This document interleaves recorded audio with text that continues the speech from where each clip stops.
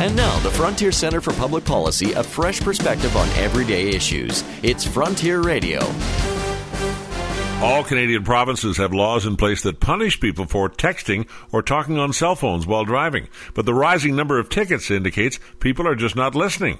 Jurisdictions with distracted driving laws have actually seen an increase in collisions compared to similar places that have no such laws. Police officers often catch drivers on their phones at stoplights where it's relatively safe, so many drivers are tempted to dial while moving because they're less likely to get caught.